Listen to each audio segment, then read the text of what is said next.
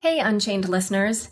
As you know, it's hard keeping up with the fast-paced world of crypto, so we've got just the thing for you.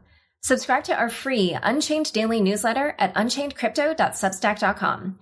You'll get the latest crypto news and original articles from our reporters, as well as summaries of other happenings and bullet points, plus our meme of the day, all curated and written by our amazing team. It's still your no-hype resource for all things crypto, just in newsletter form. Sign up at unchainedcrypto.substack.com. Again, the URL is unchainedcrypto.substack.com. Hi all, before we begin, 2 quick announcements. First, the Unchained survey is out now, and I'd so appreciate it if you could give us your thoughts on how Unchained is doing and what we could do better. Plus, I've got some questions for you about my upcoming book launch and the articles that I'm already starting to write. 2 lucky survey respondents will receive a BTC candle, which is scented with Satoshi Wood, Musk, tulip bulbs, and finite minerals. Head to surveymonkey.com/r/unchained2021 to fill out the survey today. Again, that's surveymonkey.com/r/unchained2021. Second, I'm excited to announce that I'm now writing a Facebook bulletin newsletter, joining the likes of Malcolm Gladwell, Malala Yousafzai, and Adam Grant, among others. This is different from the daily email, which is mostly links out to news and recommended reads and a brief summary of usually one news item. The Facebook newsletter will contain news and feature articles by me. My first post is already up and out there, and every Friday you will also find the text and links to the weekly news recap at the end of every Unconfirmed. Please subscribe to laurashin.bulletin.com. Again, you can sign up for my Facebook bulletin newsletter at laurashin.bulletin.com. And now on to the show.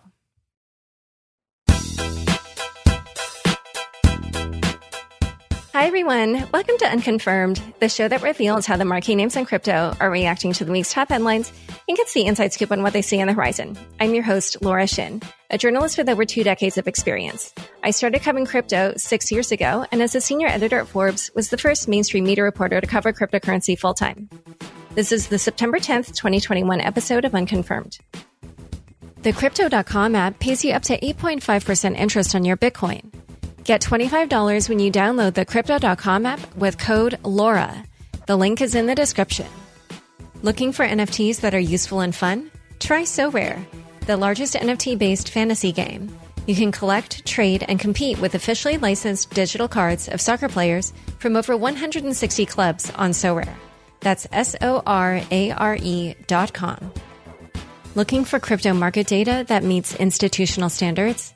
Digital Asset Research delivers curated and vetted crypto market data.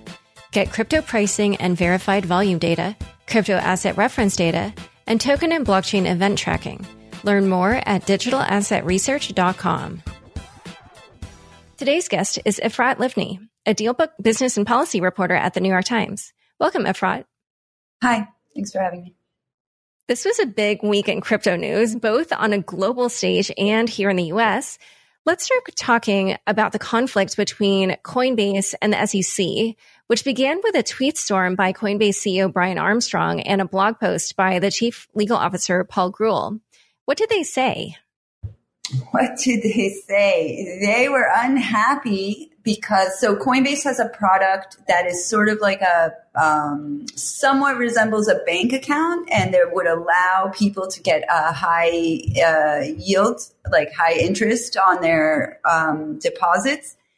And they asked the SEC and told the SEC they were planning to release this, and the SEC said it could generate litigation. And Coinbase, which likes to say that it really, really wants to follow the rules, got mad and started trolling a regulatory agency online. And when you say trolling, what I mean is that they did go. So Coinbase went to the SEC. They introduced their product. They asked how would the agency respond to the product. The agency said this could run afoul of securities laws. And then Coinbase's response was to go on Twitter and to post on their own blog their estimation that their product is not a security, and also to the chief executive in his Twitter thread had a lot to say about how the agency's behavior was sketchy, and he had questions about the chairman, and it seemed it was arguably trolling a regulatory agency on social media. Yeah, one thing I would say is when Brian introduced his thread as saying that he was going to describe sketchy behavior, he did go on to talk about how when he went to DC, he tried to talk to a number of regulators, and the SEC was the only one that refused to meet with him. And that when the SEC told them that the agency felt that their lend product was a security, that it would not give clarity into the reasoning. And so I think that was what he was describing as sketchy. But let's dive into this lend product. How is that product structured, and how does that compare to traditional securities or lending products? Well, so I think there's one of the questions I think right now is that nothing is actually finally settled, and the products are new and they raise new questions, and all of the law is about characterization and categorization. So on the one hand, Coinbase's argument was like, this is not at all like a security. How is lending like a security? It's like a bank account. Well, okay, you don't want to be an investment vehicle. You want to be a bank, but a bank would be highly, highly regulated. They would have a lot of different demands if Coinbase was running. Right, from a regulatory perspective, there would be a lot of demands if Coinbase was running a bank in terms of like risks and guarantees and reserves and all kinds of things. And so while it is true that the SEC has not necessarily made it very clear, and a lot of this stuff is popping up relatively quickly. So, and government does not operate, rulemaking does not happen quickly by necessity, and people would not be happy if it did. And there is a space right now where I feel like there are a bunch of products that straddle lines and they haven't been characterized, and businesses sometimes advance one characterization in one context because it's useful. And so Coinbase did talk about its lend product like a bank account, like an account. I'm not totally sure if it would want to be talking to banking regulators instead of the SEC, because it's not clear yet. It's not clear, and it's not entirely clear how the ecosystem will evolve and develop and who should be in charge of all these things. Yeah, I actually reached out to a few different crypto lawyers, and hilariously, I got really different answers.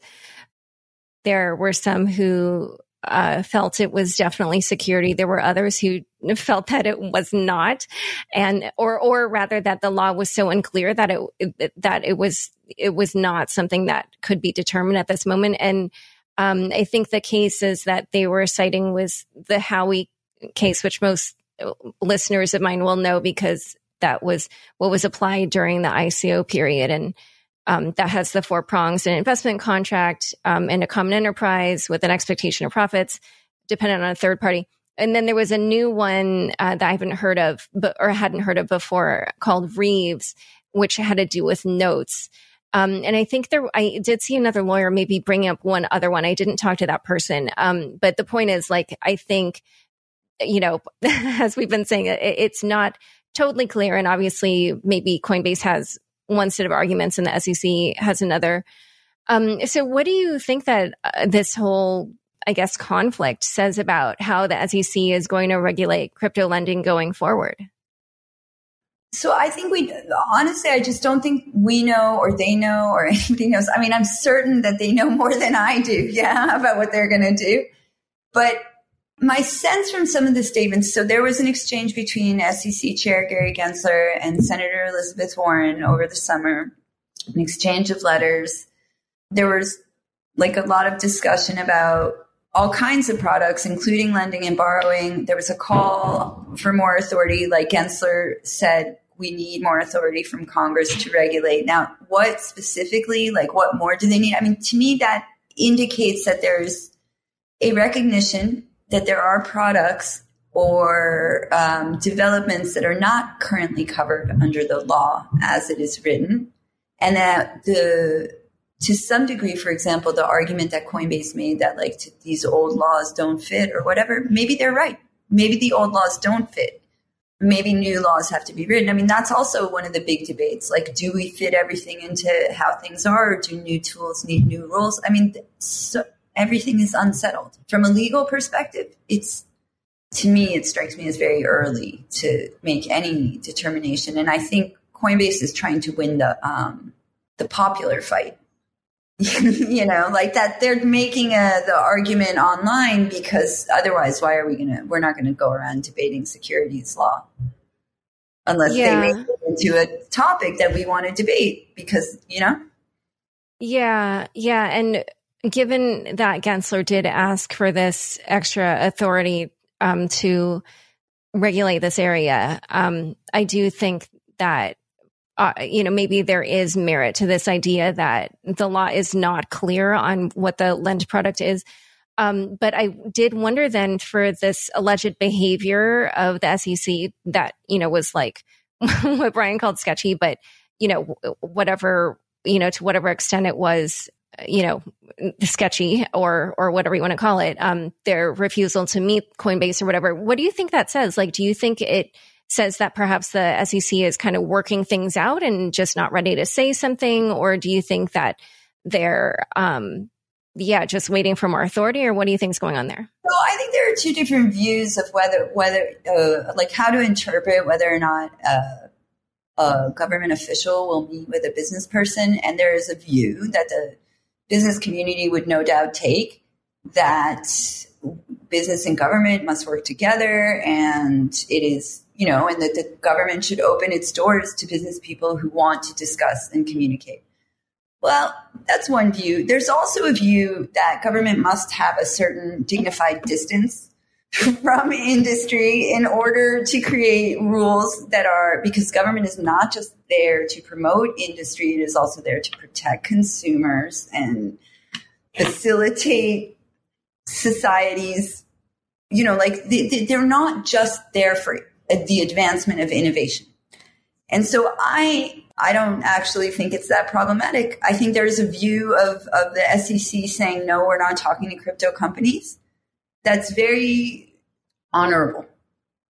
That doesn't mean it's not honorable to talk if they were going to engage, and they do engage on specific issues, that's also fine. But I don't think that the arrival of the chief executive from California, the first cryptocurrency company, frankly, some of the language in his thread showed, some of the language in Armstrong's thread showed a sense of entitlement about what the government might owe that I don't know if it's shared by all Americans. I don't know that all Americans feel that the cryptocurrency industry is owed or deserves anything in particular.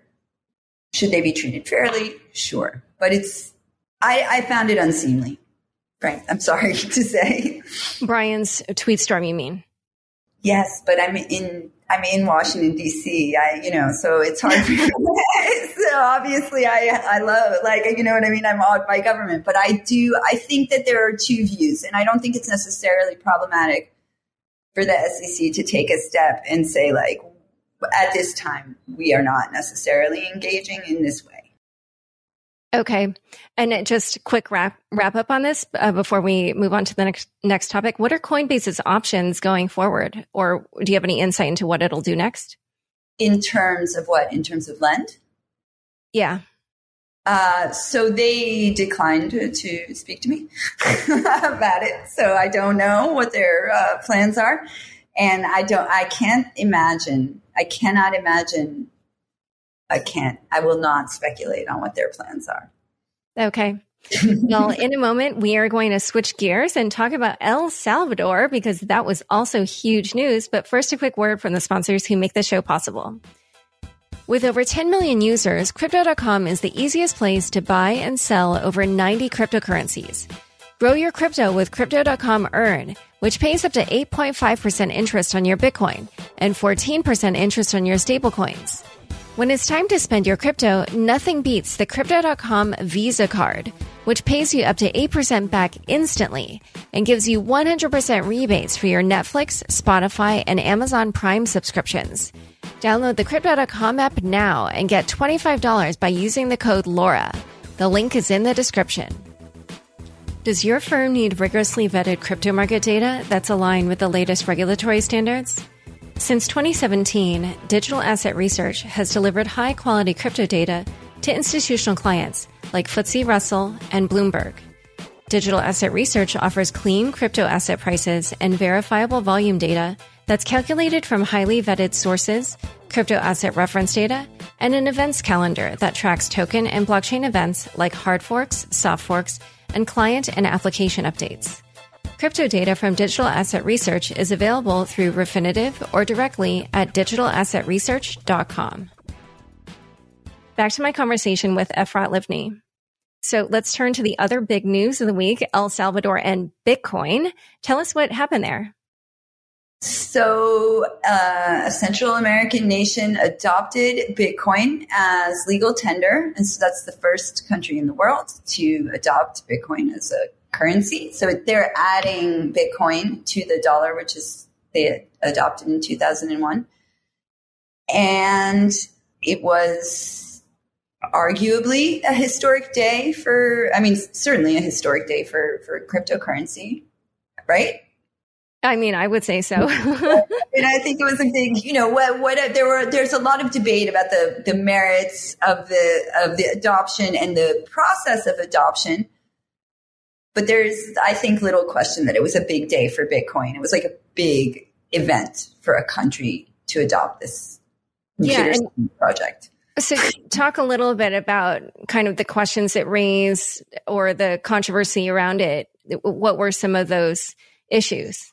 So one, I think we could start with the way that the adoption was announced. So it was announced by the president, Nayib Bukele, in a Bitcoin conference. So a recorded announcement in a Bitcoin conference in Miami in English. So the people of El Salvador heard about it. Second, it was passed very quickly thereafter with minimal debate. While the little bit of debate was happening in Congress, Bukele was on a social media chat with American Bitcoin enthusiasts. And the reason I raise that is that there is something, the project is being advanced as a project for financial inclusion, and the vast majority of Salvadorans do not have bank accounts. And it is true that arguably a mobile phone-based financial system could improve the economic life of some Salvadorans. But there is a question about the way Bukele moved on this, and also his motivations. Who is he wooing? It could be great for El Salvador, but there are reasons to be wary. And so when you say it could be great, what are some of the pros of having adopted Bitcoin as legal tender? So arguably, if you see Bitcoin if you don't think about, because Bitcoin is not a practical payment mechanism, right? It's volatile. It's almost everything you don't want in a currency for daily use. Yeah. But if you see Bitcoin as a stand-in for blockchain, let's say we talk about Bitcoin because that's what we know, but what we mean is that a whole financial system exists on the blockchain where people are able to just arguably the lend product and things like that, where there are accounts where you can borrow crypto, you can borrow money based on your crypto, and you don't need the credit checks, and you don't need the same interaction with institutions. Theoretically, that's the promise of crypto. Theoretically, is that it brings billions into a alternate financial system. So, but how did the El Salvadoran people react to the adoption of Bitcoin as legal currency? So it is my understanding that there's a range there. There's a range, surely. Yeah. But there were protests. Part of the protests, I think, in conjunction with the protests about Bitcoin, people were also protesting the passage of a bunch of laws about whether, how quickly that you can fire prosecutors and judges over age 60. And so that law, which is more recent than the Bitcoin law, was also passed very quickly and with minimal debate. And so I think in the eyes of people who are worried about Bukele, these actions indicate that whatever he's saying about economic liberation or any other kind of liberation, he's arguably autocratic. So there are protests. They're not aimed solely at Bitcoin. In terms of the general population, I think based on the polls in the national newspaper, people are not that interested. The vast majority of people said they would not want to transact in Bitcoin, like something like 3/4. Yeah, I saw the same poll. So, one other issue was I did see some pro-Bitcoin groups in the U.S. protesting what is called Article 7 in the Salvadoran law, which says, quote, every economic agent must accept Bitcoin as payment when offered to him by whoever acquires a good or service. So was for the protest, which I know you said had it also do with this other law, but was that part of the reason they were protesting, or like what were their reasons for protesting Bitcoin? So I think their reasons are more general. That it's a more generalized. But there are a couple.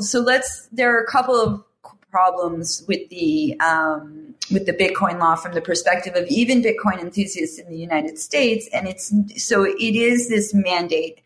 Now, number one, you have a government.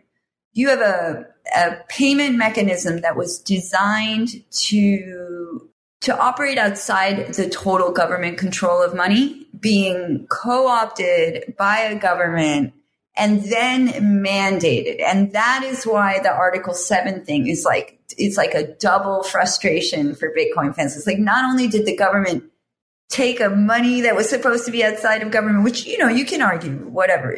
There are arguments either way, but they adopt this non-governmental, decentralized money as money that the government recognizes and then mandates its use when it was designed for choice. And it's very problematic philosophically for Bitcoin. Like, people are cheering this movement on, but the mode in which it's happening is undermining the very reason for Bitcoin's being. It's complicated, right? I mean, it's... Yeah, I know. One of the people that I saw tweeting about that and he wrote an article on this in CoinDesk, is Jerry Brito, who's the head of Coin Center, which the whole reason, for Coin Center's being is to advocate for Bitcoin and cryptocurrencies here in the US. And so it was interesting that, he really took objection to that. Actually, I spoke to him, and one of the things that was really interesting was that he raised that, and he says this is like sort of moral philosophical problem. But then he also was concerned. He's like, on a practical level, like this is not really work yet as a payment mechanism. So that is, there are a lot of conflicts in Americans going abroad and advocating for things that in societies that they may or may not completely understand. Yeah, I did see, some people who happen to be there now demonstrating how they're paying for things at coffee shops and stuff using the Lightning Network. So perhaps they've found the places where it's working out well. But so going forward, what developments or storylines are you going to be watching for in terms of what happens with Bitcoin in El Salvador? So, well, there are a bunch of things. I mean, price volatility is interesting, right? I mean, now a country has taken on the risk of the same risk that investors do at a totally different scale. So that's interesting. I mean, that's something to follow. I think the extent to which this works or doesn't work, we'll be watching. You know what I mean? We'll be watching. I don't think that there will be a determination of whether it's a success or failure for quite some time. And maybe both arguments will be made simultaneously all the time, which on some level they are being made right now. Yes, that's par for the course in pretty much all corners of the world and the internet. Okay, well, this has been a great discussion. Thank you so much for coming on Unconfirmed. Thank you. Thanks for having me. Bye. It's fun. Don't forget, next up is the weekly news recap. Stick around for This Week in Crypto after this short break. Do you love sports collectibles or fantasy sports? SoRare is blending this together to create an entirely new gaming experience powered by its community. SoRare cards are officially licensed NFTs from over 160 clubs, including Real Madrid, Paris Saint-Germain, and Liverpool, and built on Ethereum.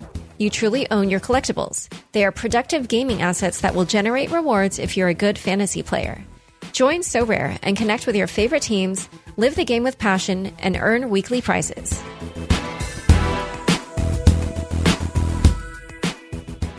Thanks for tuning in to this week's news recap. First headline. The SEC has begun investigating DeFi stalwart Uniswap. Uniswap Labs, the developer behind the biggest decentralized exchange, Uniswap, is reportedly being investigated by the U.S. Securities and Exchange Commission. The Wall Street Journal initially broke the news, citing sources familiar with the matter. According to the report, the SEC is probing into how investors use the trading platform, which has $6.5 billion in values locked, and how the exchange has marketed itself. The regulator has not yet issued subpoenas and is only requesting that developers voluntarily supply information. Jake Chervinsky, general counsel at Compound Labs, noted that the news, quote, shouldn't worry anyone too much yet. An investigation is not an allegation of wrongdoing, it's just how the SEC gathers information. In addition to Uniswap, the SEC's Division of Enforcement has also sent letters to multiple crypto startups in an effort to start understanding the crypto lending space. That, plus the SEC's Wells notice to Coinbase about its potential lend product, could indicate the regulator is setting its sights on lending. Next headline. Bitcoin may have hit $39,000, but the bull market is still intact. After staying above $50,000 for the 48 hours prior, Bitcoin dropped 10% on Tuesday, its largest dip since May. At one point, the digital currency fell below $40,000 on the crypto exchange Huobi, marking the low point for Bitcoin across major exchanges during Tuesday morning's flash crash. Data from Coinbase shows the daily low for Bitcoin bottoming out at $42,830, while Bitcoin plummeted down to $39,818 on Huobi. Bitcoin was far from the only crypto to experience a dip. The total cryptocurrency market cap fell to a low of $1.95 trillion Tuesday, plummeting $400 million or 17%. Between midnight and 10 a.m. According to the block's Larry Cermak, starting at roughly 9:20 a.m., over $2.6 billion worth of leveraged positions were liquidated in just 1 hour, with the primary culprit being the cryptocurrency trading platform Bybit. Data from Blockware Intelligence shows that a total of $3.22 billion in long liquidations cascaded across the futures market on Tuesday, wiping out a total of $4.4 billion in Bitcoin futures open interest. Notably, Bitcoin supply held by both strong hands and short-term investors increased during the dip, and exchange inflows and outflows remained somewhat steady. Based on the on-chain numbers, blockchain analyst Will Clemente concluded, this wipeout was almost completely fueled by an over-leverage in the system. He added, broader market dynamics have only increased. The bull market is not over. Remember, we had 20% plus pullbacks from March 2020 to March 2021. I don't see anything to be concerned about. Speaking of a bull market, the British banking giant Standard Chartered released a crypto report on Tuesday, revealing a very optimistic outlook for both Bitcoin and Ethereum. The bank values Bitcoin in the price range of $50,000 to $175,000 in the long term, and Ether at a range of $26,000 to $35,000. At current prices, Standard Chartered expects Bitcoin to 3x and Ether to 10x. Next headline. Ukraine becomes the latest country to legalize cryptocurrency. On Wednesday, the Ukrainian parliament passed a law that would legalize and regulate digital assets. Previously, in Ukraine, cryptocurrencies existed in a legislative gray area, as it was neither legal nor forbidden to own crypto assets within the country. If signed by President Volodymyr Zelensky, the law will protect crypto holders and exchange platforms from fraud. In contrast to El Salvador, which made Bitcoin legal tender, virtual assets cannot be used as payment or exchange. Instead, the bill allows crypto businesses to officially work in Ukraine and pay taxes. Next headline. Loot, bloot, more loot, and copycat oots proliferate. On August 27th, Vine co-founder Dom Hoffman dropped a 7,778-piece NFT collection of randomized adventurer gear.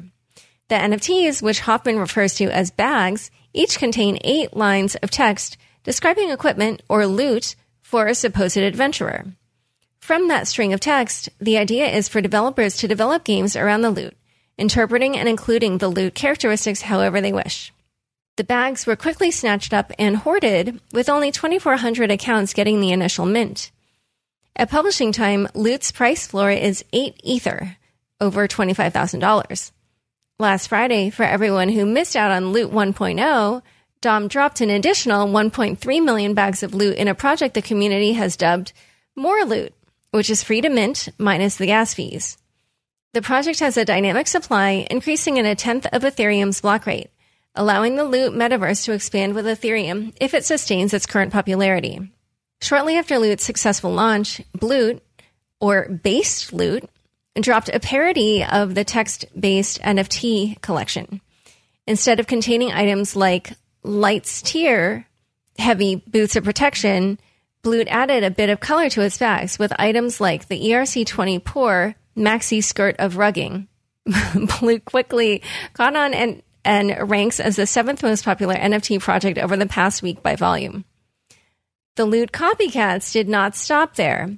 On Saturday, 2 text-based NFT projects titled The Completely Pointless NFT Collection and First, a collection of 5,000 algorithmically generated satirical first-ever honorific NFTs, combined to raise over 390 ETH, which is roughly $1 million, for charity, thanks to the new NFT fad. Next headline. Sol leapfrogged 2 crypto OGs this week. After hitting $100 less than 2 weeks ago, Solana's native token Sol has exploded above $200, marking an 80% gain over the past 7 days. During Sol's rapid ascent, the token leapfrogged 2 crypto OGs, Doge and XRP, and now sits as the 6th largest coin by market capitalization. At a $60 billion market cap, Sol is approximately a $9 billion or 13% increase away from passing both USDT and BNB to move into 4th place. Cracking the top 3, however, will be more difficult, as Cardano's ADA token has a $20 billion market cap advantage, while Ethereum and Bitcoin stand head and shoulders above the rest of the market at $400 billion and $850 billion, respectively. Next headline. FTX adds NFTs and Steph Curry to its ever-expanding repertoire. On Monday, FTX launched a new NFT product that allows customers to mint directly onto the exchange. According to CEO Sam Bankman-Fried, each NFT will be cross-chain compatible with both Ethereum and Solana. For now, the NFTs can only be sold through the FTX marketplace, through a withdrawal feature, which will be live in a few weeks. FTX charges a hefty spread on its new product, taking 5% from the buyer and 5% from the seller on each sale. In related news, less than 24 hours after NBA superstar Steph Curry tweeted, "Just getting started in the crypto game. Y'all got any advice?" FTX announced that Curry would be joining the exchange as a global ambassador. Curry will be joining other sports stars, including Tom Brady and Trevor Lawrence, as FTX partners. In related exchange news, Binance US announced that Brian Schroeder, a former Ant Group and Uber exec, will take on the role of president. Next headline. MasterCard bets big on blockchain analytics. On Thursday, MasterCard announced its acquisition of CipherTrace, a blockchain analytics firm specializing in finding illicit transactions. Disclosure, CipherTrace is a previous sponsor of the show. With the purchase, MasterCard will now be able to track over 900 cryptocurrencies. In a press release, Ajay Bala, president of Cyber and Intelligence at MasterCard, said, quote, "With the rapid growth of the digital asset ecosystem comes the need to ensure it is trusted and safe. Our aim is to build upon the complementary capabilities of MasterCard and CipherTrace to do just this." The news comes a few months after MasterCard said it would begin piloting the use of USDC as a bridge between crypto spenders and cash-flipping merchants. MasterCard intends to let merchants accept crypto by year's end. Next headline. Former CFTC Commissioner Brian Quintenz joins A16Z as advisor. Brian Quintenz, who spent his last day as a CFTC commissioner at the end of August, is joining the crypto wing of the VC firm A16Z. During Brian's stint at the CFTC, spanning from 2017 to August 2021, he was known for being pro-crypto, advocating for a light regulatory touch on the burgeoning industry. In a blog post, Andreessen Horowitz's general partner, Katie Hahn, wrote, "We are grateful that Brian is joining the team to help in our work of translating crypto for the policy community and translating policy for the crypto community." Next headline. The Sevens NFT drop went off with quite a few hitches. The Sevens NFT collection, a much-anticipated Ethereum NFT drop, suffered a minting mishap that resulted in one user scoring 15% of the 7,000 NFTs, while the rest of the community engaged in gas fee wars. Essentially, Ethereum user 1ETHShop found a vulnerability in the 7 smart contract, allowing him to sidestep the limiter mechanism and mint 1,000 NFTs using a minor extractable value bribe. According to a blog post from the Sevens, 1ETHShop spent over 500 ETH, or well above $1 million, to pull off the maneuver. However, as a fan of the project, 1ETHShop has offered to return half of his NFTs to the official marketplace for the Sevens team to redistribute as they see fit. At publishing time, no decision has been made on how to distribute the recently returned NFTs. In other NFT news, this time in reference to a more successful sale, a collection of 101 Bored Ape Yacht Club NFTs sold for $24.39 million on Thursday in an auction at Sotheby's that outperformed even the most optimistic estimates. Sotheby's also sold a collection of 101 Bored Ape Kennel NFTs for $1.835 million. All right, time for fun bits. You can walk a mile in Satoshi's shoes thanks to Atoms. Atoms, a shoe company, has partnered with the Human Rights Foundation and Morgan Creek's Anthony Pompliano to release the Model 000, a Bitcoin-themed shoe. The stylish piece of footwear is almost entirely black, with only a splash of orange depicting the Bitcoin logo on the outside of the shoe and 21 million printed on the sole. The bottom of the shoe is adorned with, "We are all Satoshi." According to the website, Atoms started accepting BTC last year. A majority of the profits will go to the Human Rights Foundation's Bitcoin Development Fund. The sneakers are available for pre-order until September 29th. All right, thanks for tuning in. To learn more about Efrat, Coinbase's tussle with the SEC, and El Salvador's adoption of Bitcoin, be sure to check out the links in the show notes. Unconfirmed is produced by me, Laura Shin, with help from Anthony Yoon, Mark Murdoch, and Daniel Ness. Thanks for listening.